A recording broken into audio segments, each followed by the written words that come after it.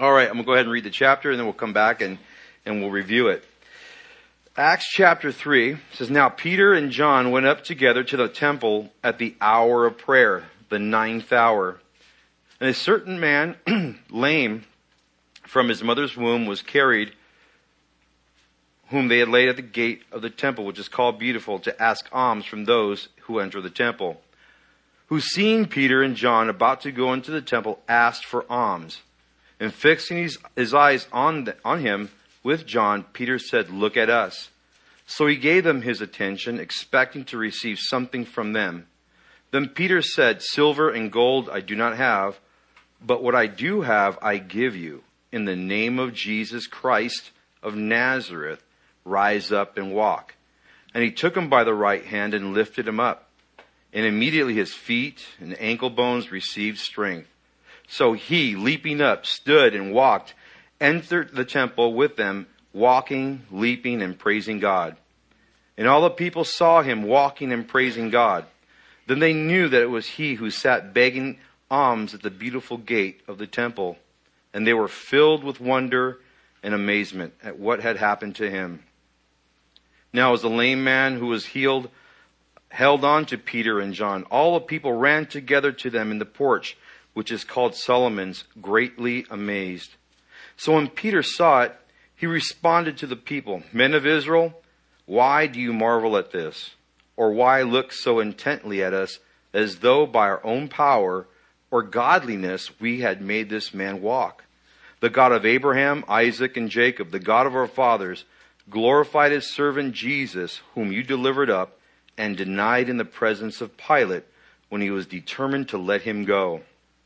But you denied the Holy One and the just, and asked for a murderer to be granted to you, and killed the Prince of Life, whom God raised from the dead, of which we are witnesses.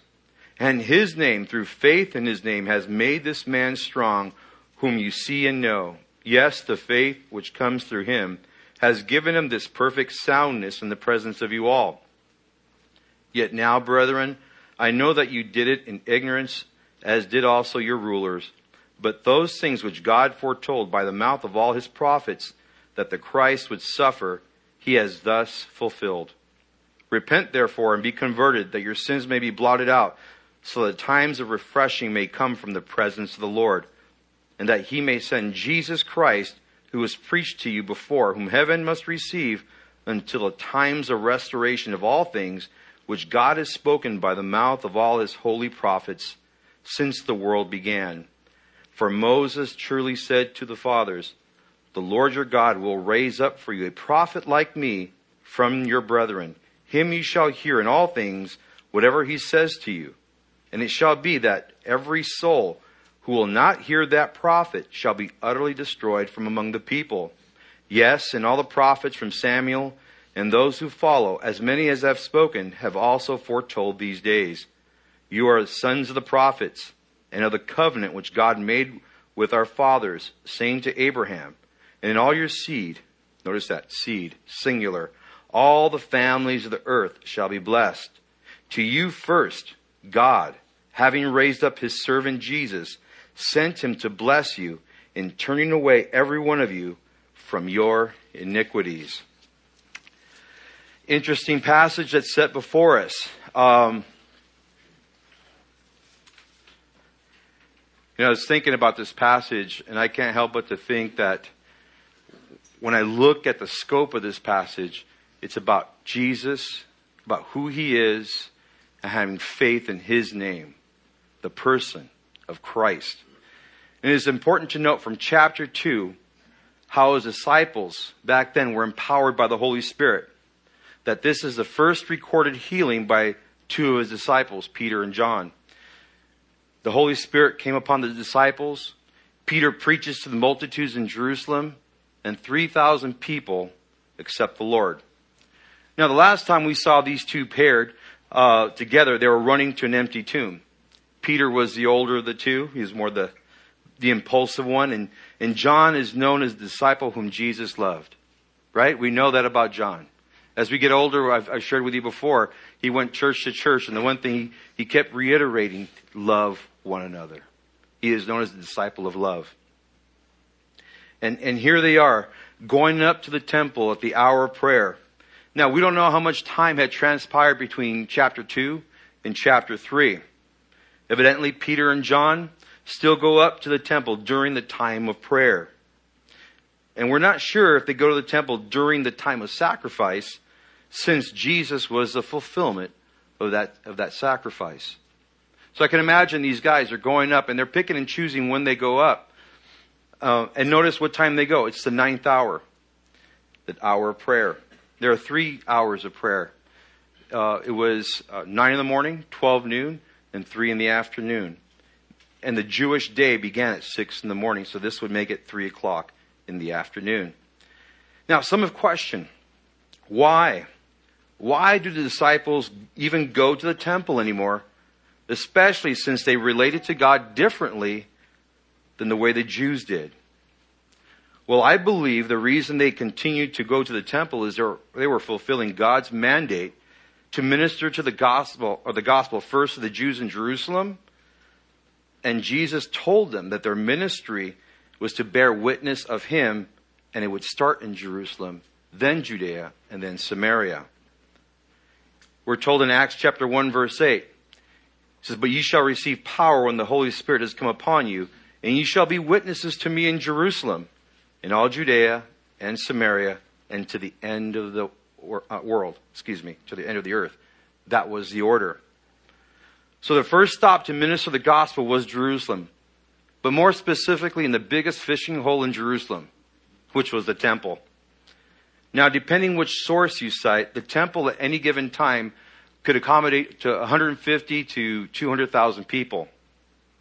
I just saw a picture of obviously Muslims celebrating Ramadan, and they say there was over 250,000 people in the Temple Mount. Some of you had just gone to Israel, and I'm sure in your mind's eye you could see the Temple Mount. You imagine 250,000 people camped out there.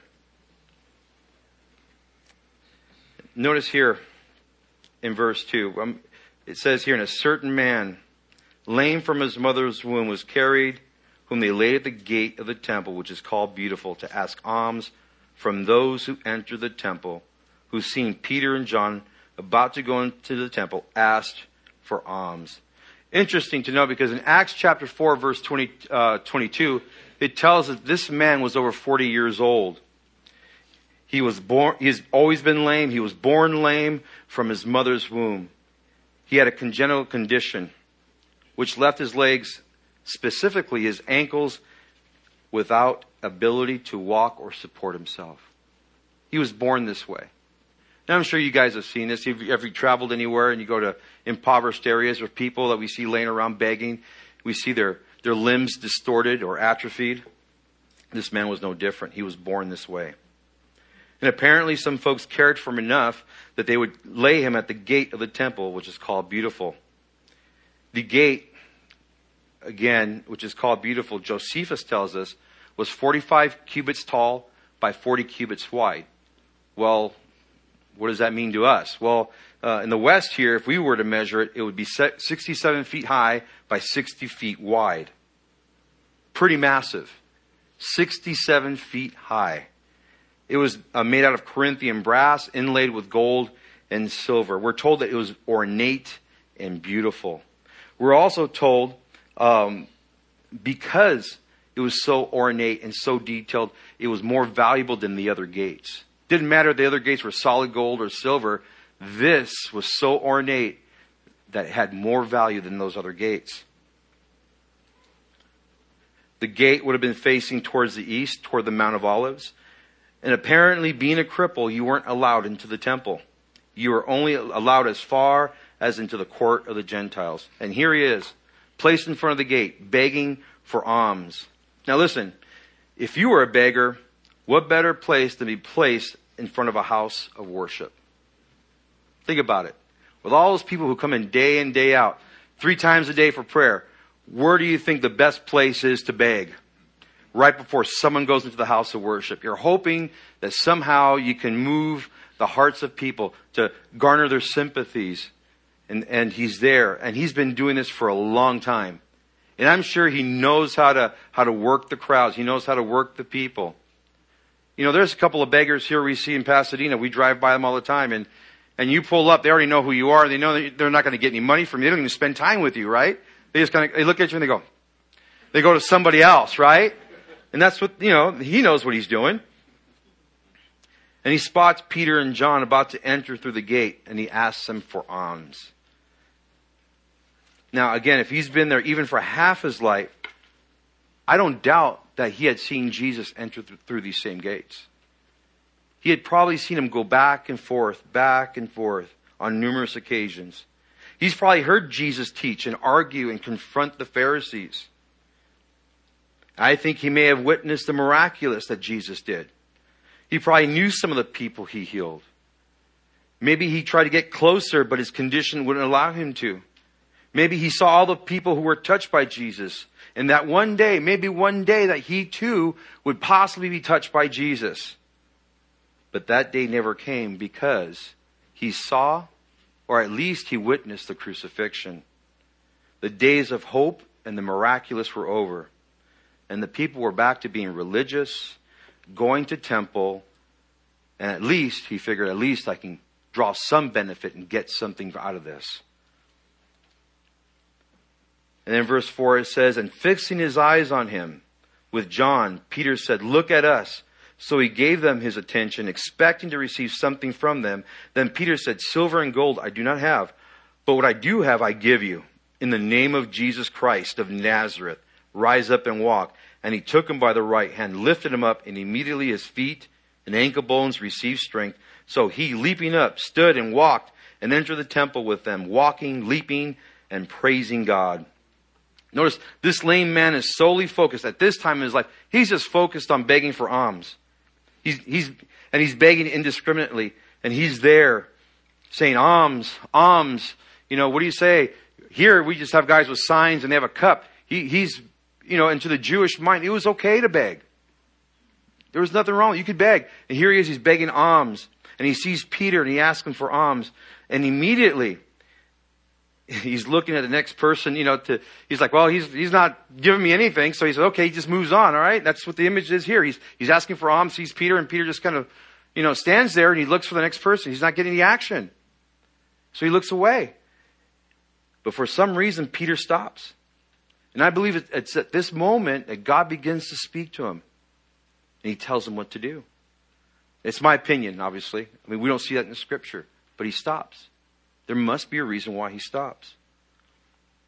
And because he's looking for his next customer, Peter has to get his attention.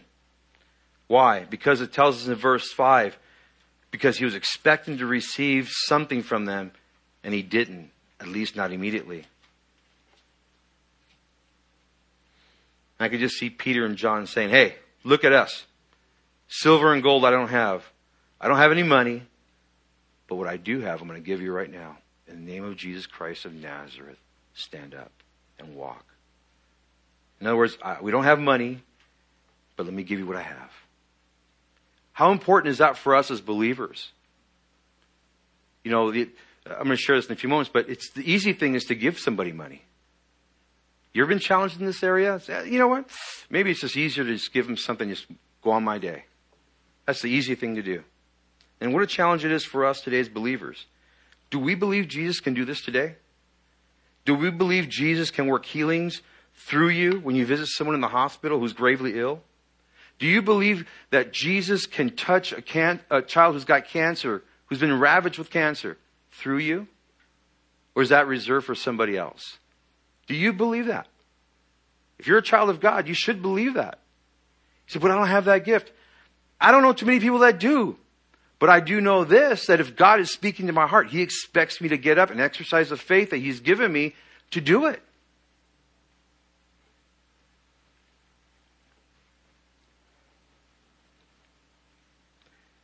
And this is the challenge for all of us because it goes, or rather it ventures into the area of the unknown for us, isn't it? It's an area that we just don't want to venture in at times because we're afraid. We're afraid that we'll louse it up. We're afraid we'll mess it up. Does God want me to make a move? Does God really want me to do this? He challenges us to move. And if he does, he expects you to do it for his glory. Again, I'm afraid that some of us here would prefer silver and gold rather than extend our hand out in faith. He says here, what I do have, I give you. In the name of Jesus Christ of Nazareth, rise up and walk. And he took him by the right hand and lifted him up. He lifted him up. The lame man didn't just get up.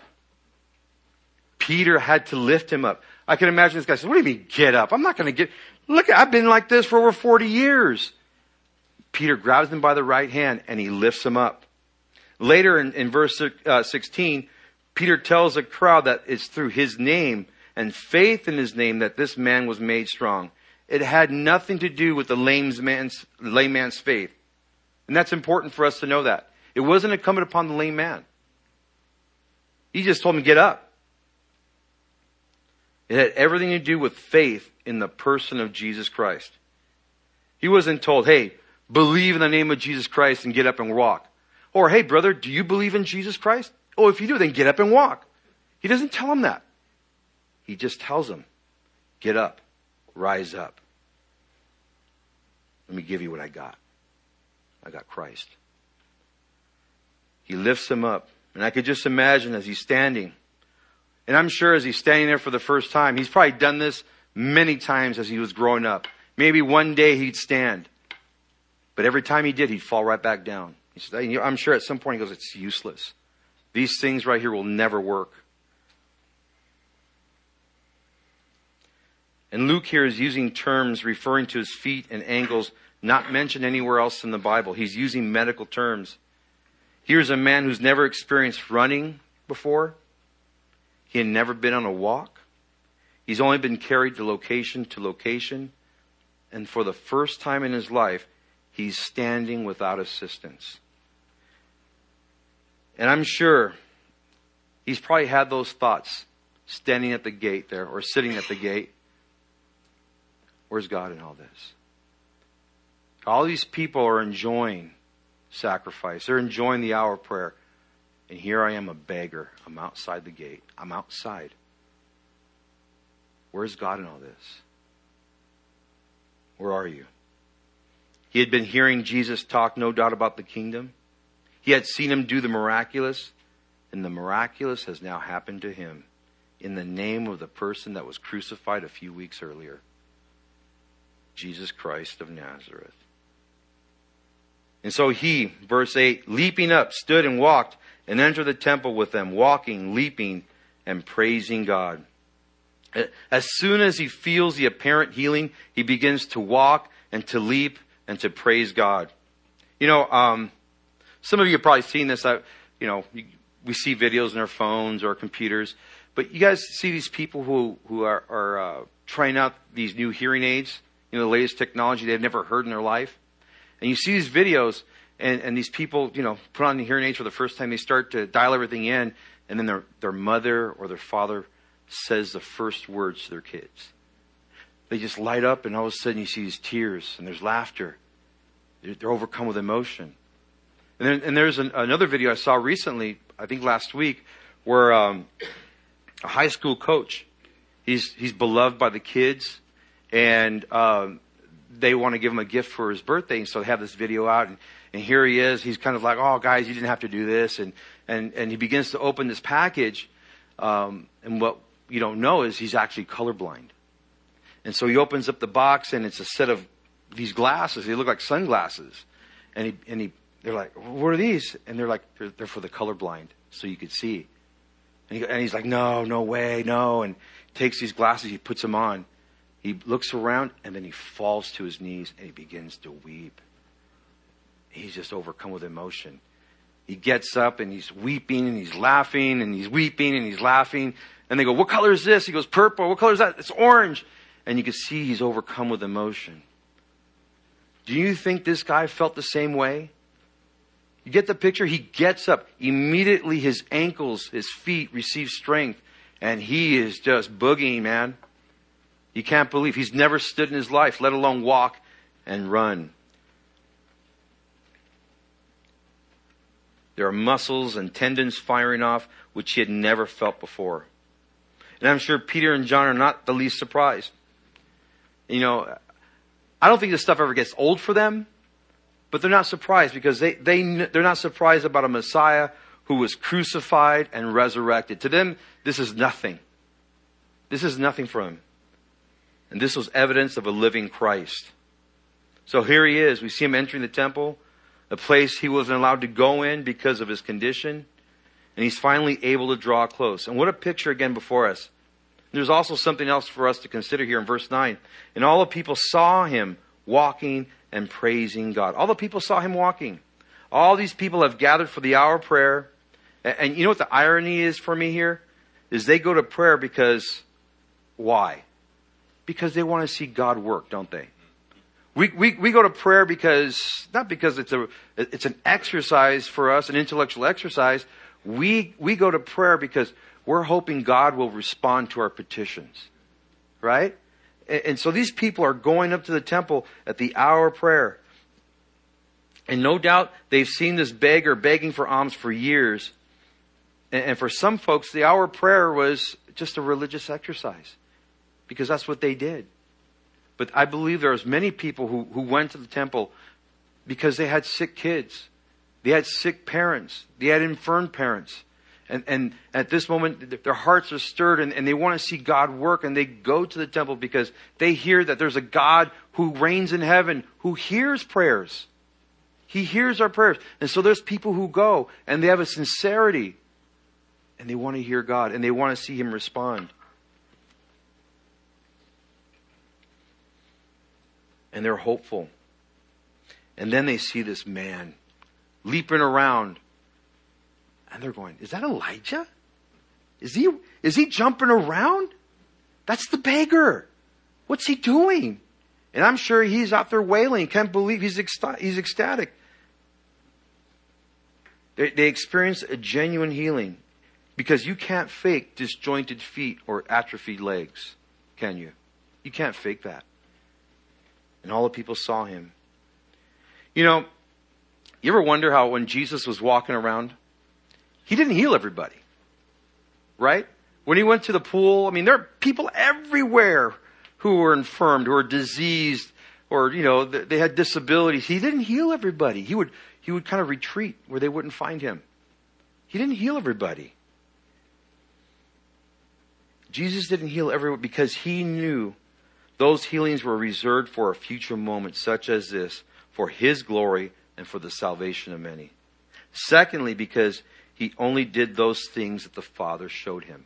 And that's important for us to understand.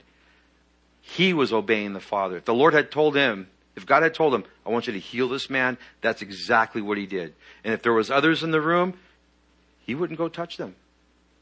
Because he was waiting to hear from the Father. John chapter 4 verse 34 says, Jesus said to him, my food is to do the will of him who sent me and to finish his work.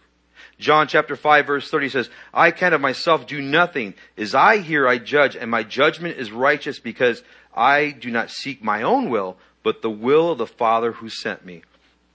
John chapter 6 verse 38, for I have come down from heaven not to do my own will, but the will of him who sent me. He was totally dependent upon the Father. Folks, that is a great relief for me. Because how often do we feel like we have to move because we read something in Scripture and say, they did it. Shouldn't I be able to do it? I shouldn't have to. I need to hear from God. I need to hear from him. Otherwise, it's me doing it. And if I do it, I'm going to fall flat on my face. I'm going to fail. You know, I asked the Lord, should I go over there and raise that person up? I'm sure all of you here at some point or another have seen someone and you go, should I go pick them up? God, will you do it? Y'all been challenged that way somehow? I have. Then I go, Lord, I'm praying. I don't hear anything. Does that disappoint me? No. Because I know I'm acting in faith. If the Lord doesn't reveal it to me, I'm not going to do it. But I'm always challenged. I don't want to be presumptuous. God hasn't spoken to me. He has his reasons. God doesn't heal everybody, but I'm ready. But it better be the Lord.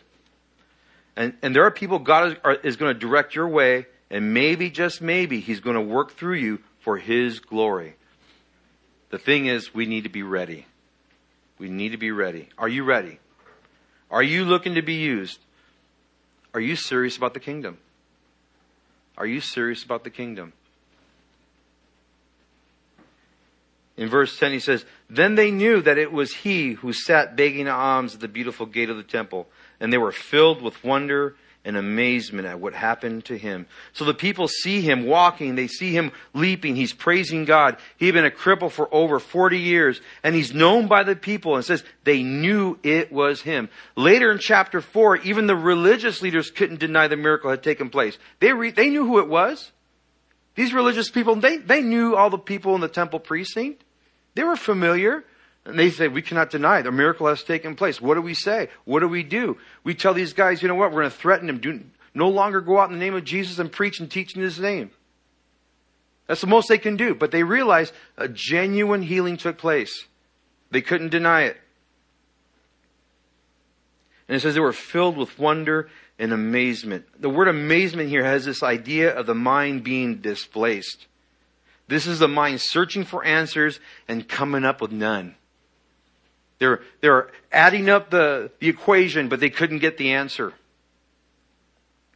There he is, leaping all over the court of the Gentiles, leaping up into the temple. The smoke from the evening sacrifice can be seen past the gates that go into the temple, signifying the evening prayer is about to begin. And folks are streaming towards the temple, and as they approach, they can hear this voice leaping around the temple grounds, and they begin to recognize it's the crippled beggar. There he is. He's jumping all over the place. He's the one that was by the beautiful gate, and they're perplexed, and they're filled with wonder. What do these things mean? Jesus has been, he died a few weeks earlier. All this stuff supposedly stopped. It's no longer taking place. Something's going on. Then verse 11, now as the lame man who was healed held on to Peter and John, all the people ran together to them to the porch, which is called Solomon's, greatly amazed. They start from the front of the gate, then they move into the temple. The people are wondering, they're running, they're wondering what all this commotion is about.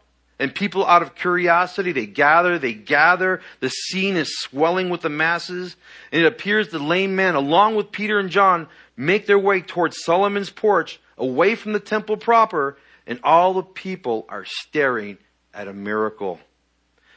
And that word that's used there for the lame man holding on to Peter and John, it's a word that's used of police officers when they arrest somebody. This lame man has basically handcuffed himself to Peter and John. He will not let go.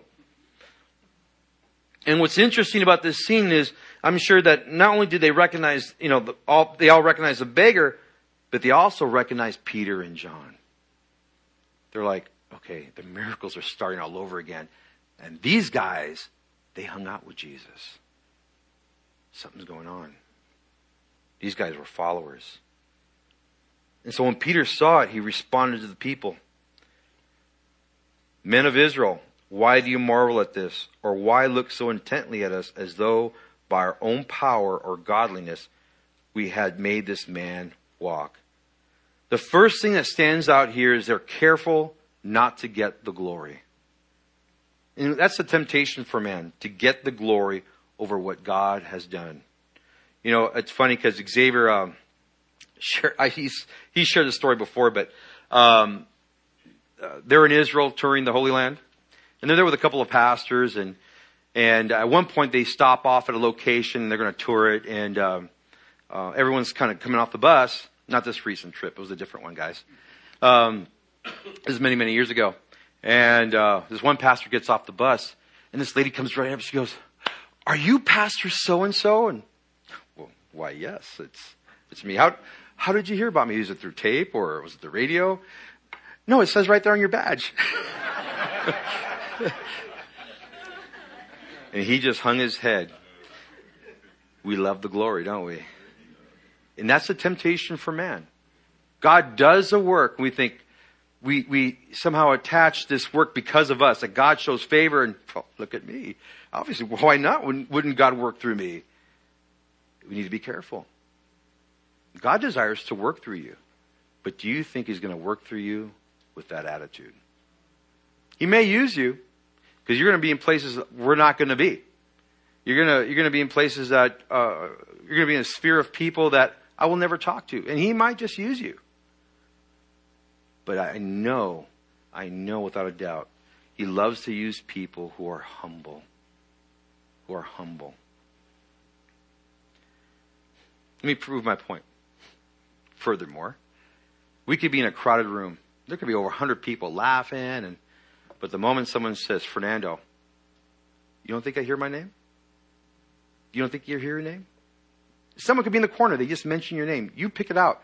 Among all the voices, you can hear your voice. We love the glory.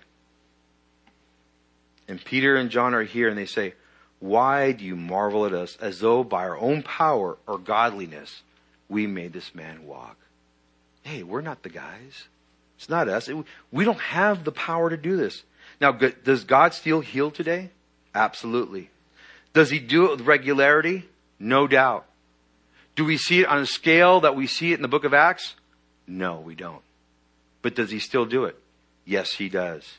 He can do it through the laying of hands. He can do it through intercessory prayer. He still does it. He loves his people. The problem is what we see on TV. You have these hucksters who exploit the people of God, and they're in it for personal gain and fame. Be careful not to rob the glory from God. Your ministry will be more effective, and it will reap eternal benefits. Men of Israel, why do you marvel at us? Or why look so intently at us as though by our own power or godliness we made this man walk? Notice, Peter asked two questions. Why are you marveling at us? Okay? Or why are you marveling at this? And two, why are you looking at us as though it's by our own power or godliness that this was done? You know what he's saying? He says, don't you remember the miracles God did in rescuing the people out of Egypt? Don't you remember how God turned the water in the Nile to blood? He brought in the locusts. He brought down the hail. He killed the firstborn. He parted the sea. He fed the Israelites manna in the desert. Remember that God? That's the God of the Bible. That's what we're talking about. And why are you marveling that God can heal a man who's crippled? Don't you remember that God? See what he's doing? It's that God, the God of the Bible. It's not a problem for him to do this. Not us. We don't have the power to do that. And he says, and why are you linking this healing to us as though we had the power to do it? We had no power to do this. Only God has the ability to heal. Now, wouldn't it be great? I mean, I would be great if these people on television would actually stop and say, you know what? Stop right now. These people here that are healed, God did this. I had nothing to do with it. I apologize that I have misrepresented God all these years. God did this. Wouldn't that be amazing? If only. But God still heals. I'd marvel if they did that. Notice verse 13. The God of Abraham, Isaac, and Jacob, the God of our fathers, glorified his servant Jesus, whom you delivered up and denied in the presence of Pilate when he was determined to let him go. He is saying that the God we read about in the Bible did this through his servant, Jesus of Nazareth, the God of Abraham, the father of the Jew. His God did this. The God of Isaac, the God of Jacob, the God of your fathers, the patriarchs. He's using a historical reference that this is the same God and that through his son healed this man. It wasn't them. They were just vessels. They were just vessels. But you denied, interesting, the word denied there. You denied. Do you think Peter's familiar with that word? He denied. But you denied the Holy One and the just, and asked for a murderer to be granted to you, and killed the Prince of Life, whom God raised from the dead, of which we are witnesses. Now, I don't think Peter for 1 minute is scolding. I don't think he's condescending in his tone towards the people. I think he's extending an incredible amount of grace because he understood what it was like to deny the Lord. This event was a few weeks removed from where Peter denied the Lord not once, not twice, but 3 times. His denial focused on not having known or being linked to Jesus. That was his denial. Their denial was a denial of rejection. They didn't want Jesus. And here Peter is stating that they rejected the Holy One, the perfect one, the sinless one, and preferred a murderer instead. And here he is, to me, like an attorney, and he's indicting them. One thing after another. And Peter understood the condemnation, didn't he? He felt it when he denied the Lord. And also, he too knew what it was like to experience God's grace. He understood. But he wasn't letting them off the hook. And he's using all this to reason with the people that they had a hand in his death. In other words, just because they didn't physically nail him to the cross, they were just as guilty because they consented to his death. And he's chipping away. And no doubt many of these people are the same people Pilate addressed in whom they prefer to see released. Who do you want released? Do you want Barabbas, the murderer, or do you want Jesus? Give us Barabbas. This is the crowd. This is the same crowd. And this was still fresh in their memory banks. The crucifixion, again, was only a few weeks earlier. And they killed the Prince of Life. It's a pretty astounding statement. Now you might find in your notes, in your margins, it'll say the originator of life. The word means the author of life, the Prince of Life.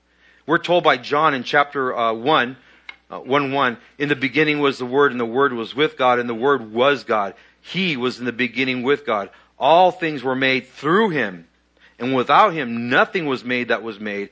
In Him was life, and the life was the light of men. He is the Prince of Life. He is the author of life, the originator of life. He is the creator. Colossians 1:16 says, "For by Him all things were created that were in heaven and that are on earth, visible and invisible, whether thrones or dominions or principalities or powers. All things were created through Him and for Him, and He is before all things, and in Him all things consist." I can't help but to think, here's the creator of the universe allowing Himself to be nailed to a cross. He's allowing it to happen. Here's His creation.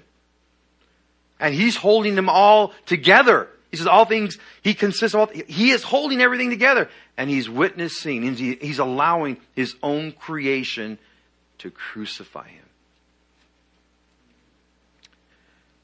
In Him all things consist. Now you may have heard of this. It came out a couple of days ago in the Journal of Human Evolution.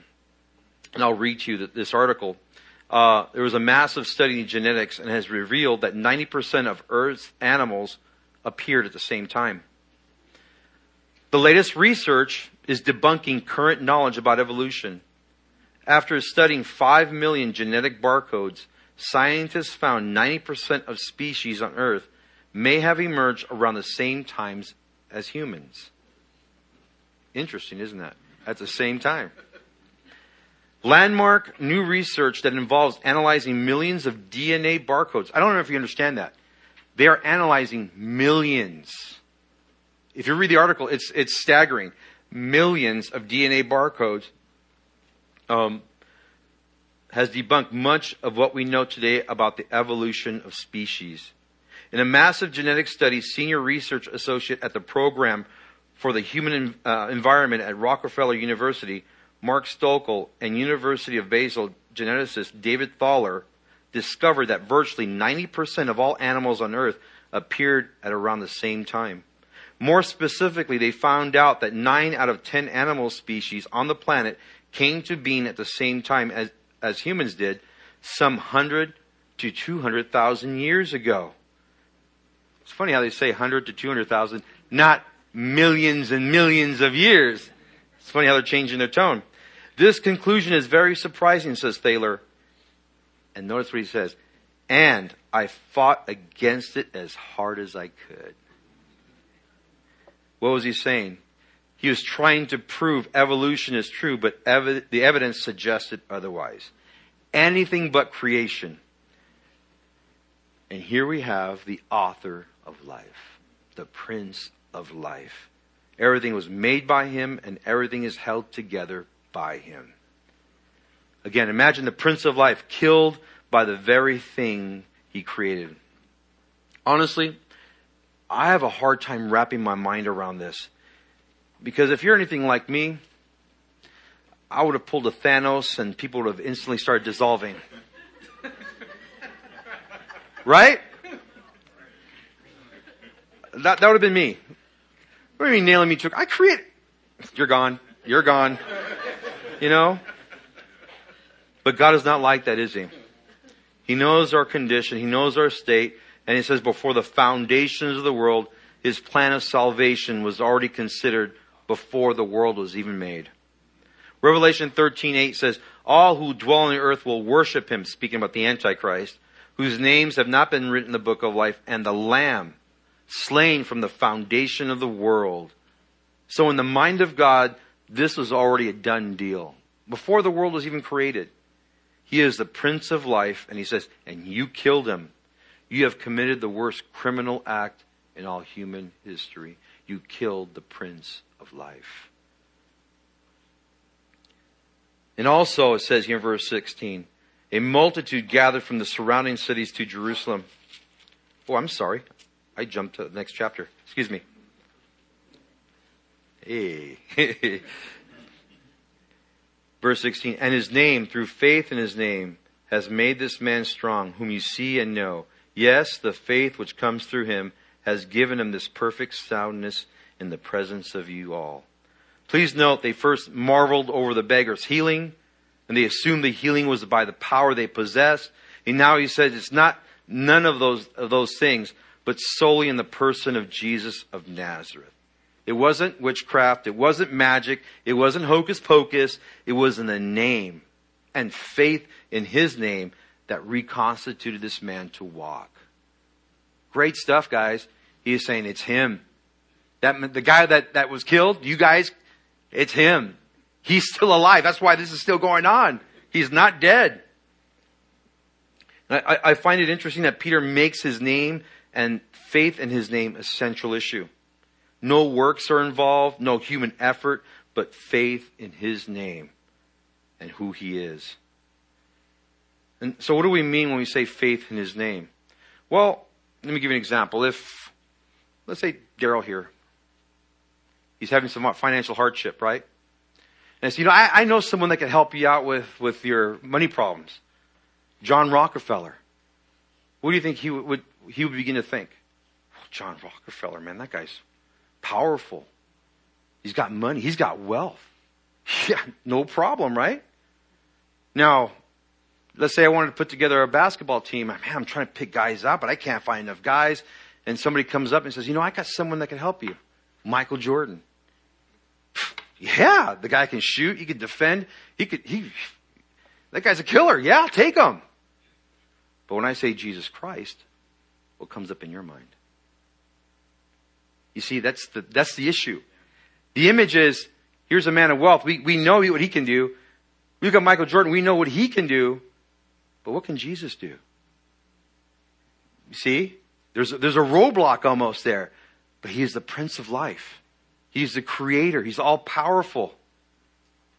That's faith in his name, in his character, and who he is. That is what Peter's trying to drive the point here. He says, this is the one. He's the one we look to. Faith in his name and his character. Notice verse 17, 18. He says, yet now, brethren, I know that you did it in ignorance, as did also your rulers. But those things which God foretold by the mouth of all his prophets, that the Christ would suffer, he has thus fulfilled. He's talking about fulfilled prophecy. Peter was illustrating how all these things were addressed by the prophets and now have been fulfilled. We see this, we see the suffering Messiah in Psalm 16:9, Psalm 22:16, Isaiah 52, Isaiah 53, and many other passages that describe the suffering Messiah. Do you know how the Jews translate those passages? When we read about the suffering Messiah, they say that's the nation. That can't be a person. That's the nation. The nation is suffering. And so they spiritualize it. They over-spiritualize it. They say he's a nation. That's us. That's the way we suffer. Not so. It's a person. But Peter says here in verse 17 that he understands that they did this in ignorance. And no doubt they're being convicted. And we'll see many will surrender their lives to the Lord. In verse 19 it says, repent therefore and be converted, that your sins may be blotted out, so the times of refreshing may come from the presence of the Lord. Notice the simplicity of the message. It's repentance. Peter didn't tell them, go clean up your act or go flagellate yourselves in an act of contrition. He didn't soften the language, and that's always a temptation, isn't it? We always try to soften the language because we're afraid how they might respond, that we might offend them, or we might trigger them, right? That's the word today. We trigger people and they get so combative. And so we soften the language. He doesn't. He doesn't say Jesus is one God among many. And he doesn't say it's Jesus plus X, Y, and Z. What's great about Peter's message is he's not asking for an emotional response. Repentance is settled in the heart and in the mind. The word repent there is metanao. It means to change one's mind. You're going down a specific way. You stop. You realize what's going on. And you make a U-turn and go the other direction. And here Peter refers to the scripture to persuade the people that Jesus is the Messiah. He says, God foretold all these things by the mouth of his prophets. And Jesus fulfilled many of the things the prophets had attested to. The proof was in the pudding. He says, go look at the scripture. They all talk about him. If you're really honest, search the scripture. And he says that the times of refreshing may come from the presence of the Lord. Do you remember what it was like when you first accepted Christ as your Savior? Do you remember what that was like? I do. I remember going home like it was a day like no other. I remember this, I feel like this huge burden had come off of me. And I'm thinking something happened. I don't exactly know. Some juju happened here, but something was different and I knew it. I mean, I'm dumb, but not that dumb. I knew something was different. And I remember going home and waking up the next day. I felt like there was a different filter that I was looking through. It was a different lens. Life was different. And I knew it. Things were different.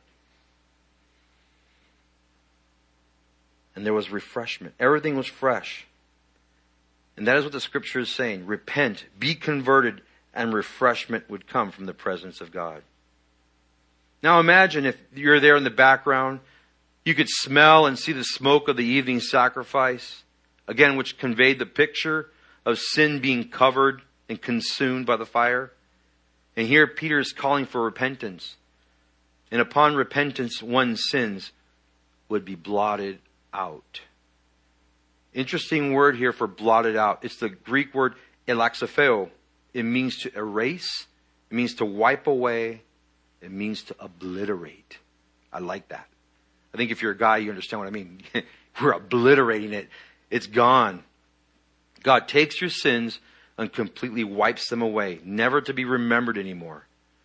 Animal sacrifices couldn't do that. God knows we need to be refreshed because life has a way of weighing us down. And he promises refreshment as we walk with him and meditate on his word. But our human tendency is we forget. Because we fail to sit at his feet, and then the problems overwhelm us, and we ask where God is. And he says, I'm right here. I'm ready to provide refreshment. I talked to a young man today. He came in, he says, you need to, can we talk to my wife? He says she wants to commit suicide. I know this guy for a long time. And you can't help but to think, where have you veered off? Is she reading? Is she praying? Is she in fellowship? Well, I can't exactly tell you those things. I said, well, when you fail to sit at the feet of Jesus, you will not be refreshed. life will weigh on you and you will be consumed. It's just a matter of time. I can tell you, I know where it's at. If you're not reading, if you're not meditating on God's word, and you're not sitting at his feet, how can he refresh you? It's a choice.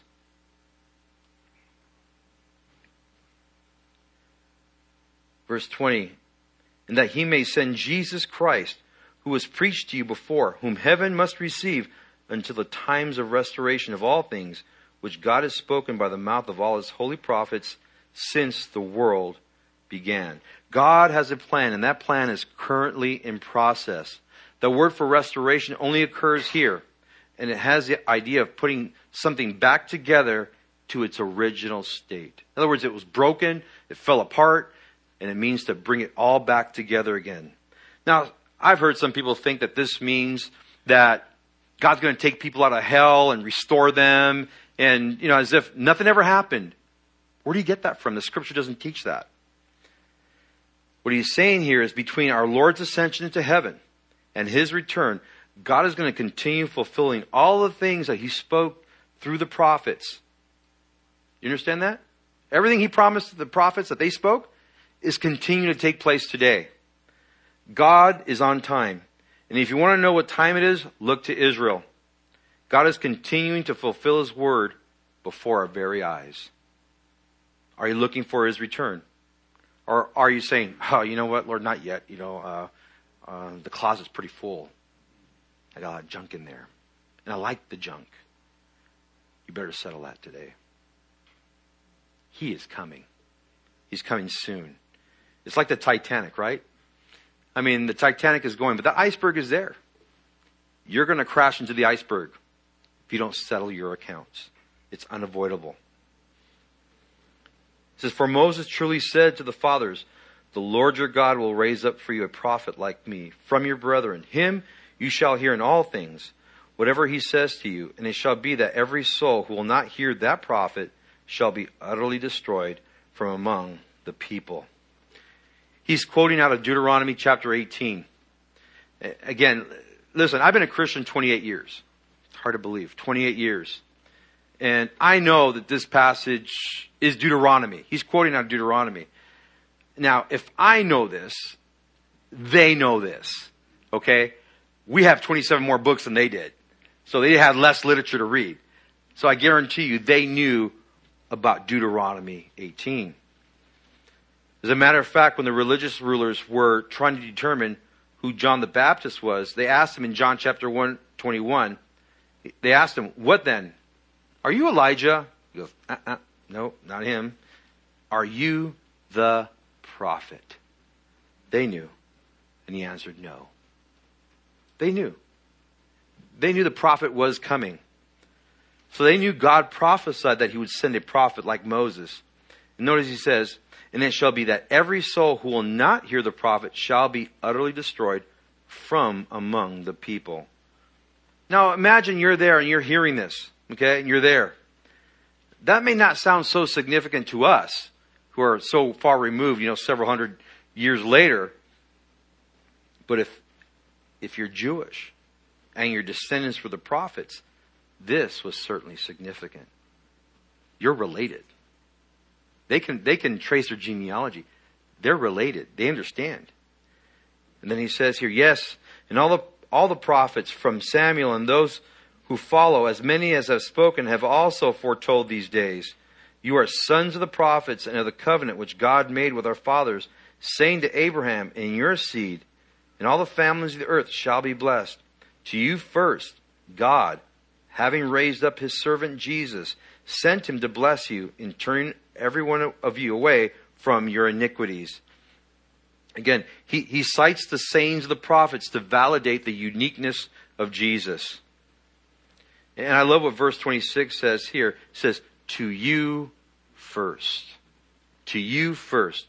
Obviously, he's suggesting that this message was going to the Gentiles as well. But they were first. They had a special place of privilege. And notice, God sent him to bless you in turning every one of you away from your iniquities. God sent his son in order to not only save us from our sins, but to also give us the ability to live above our sins, to turn us away from our iniquities, because that is our sinful bent. He said, He sent His Son to bless you. You're wayward in your ways. Your bent is evil. I'm sending my Son not only to save you from your sins, but to turn you from your way. And that's what the language is implying here. And how important is that for us as believers? That He has given us a way that we can live above our sin. It drives me crazy when I hear people say, I can't do it. I can't stop smoking. Can't stop drinking. Don't tell me that. That's not true. That is not true. God will give you the ability. The problem is, are you willing to obey?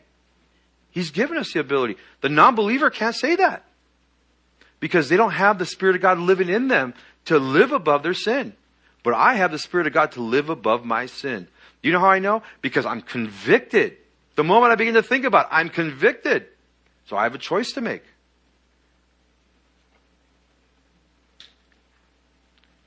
What happens to these people? Well, later in the next chapter, we'll discover that 5,000 people repented at Peter's message. We thought 3,000 was pretty significant earlier in the church. 5,000 repent at Peter's message. You don't think they were cut to the heart? Do you know what was profound to me in this passage? God used their shame and guilt to draw them to the Son. They were there, consenting to His death. And Peter is revealing who he was. And they were convicted to the heart. They repented. If you're here tonight and you don't know the Lord, you better get to know Him. He is speaking loud and clear. He wants to save you. He has sent His Son to die for each and every one of your sins. It goes back to the worship song. One day your knee is going to bow. Well, I hope it's bowing to Him if you know Him as King rather than Judge. Let's pray. Lord, we come to You in Jesus' name. And Lord, we again thank You for this passage. I pray, Lord, that we would take these truths, Lord. Lord, as we share the gospel, that we don't soften the language. That we tell people about the blood, about the cross, about the hope we have of heaven. Because, Lord, those are the things that You have committed to us. And that we be faithful, Lord, to share these things.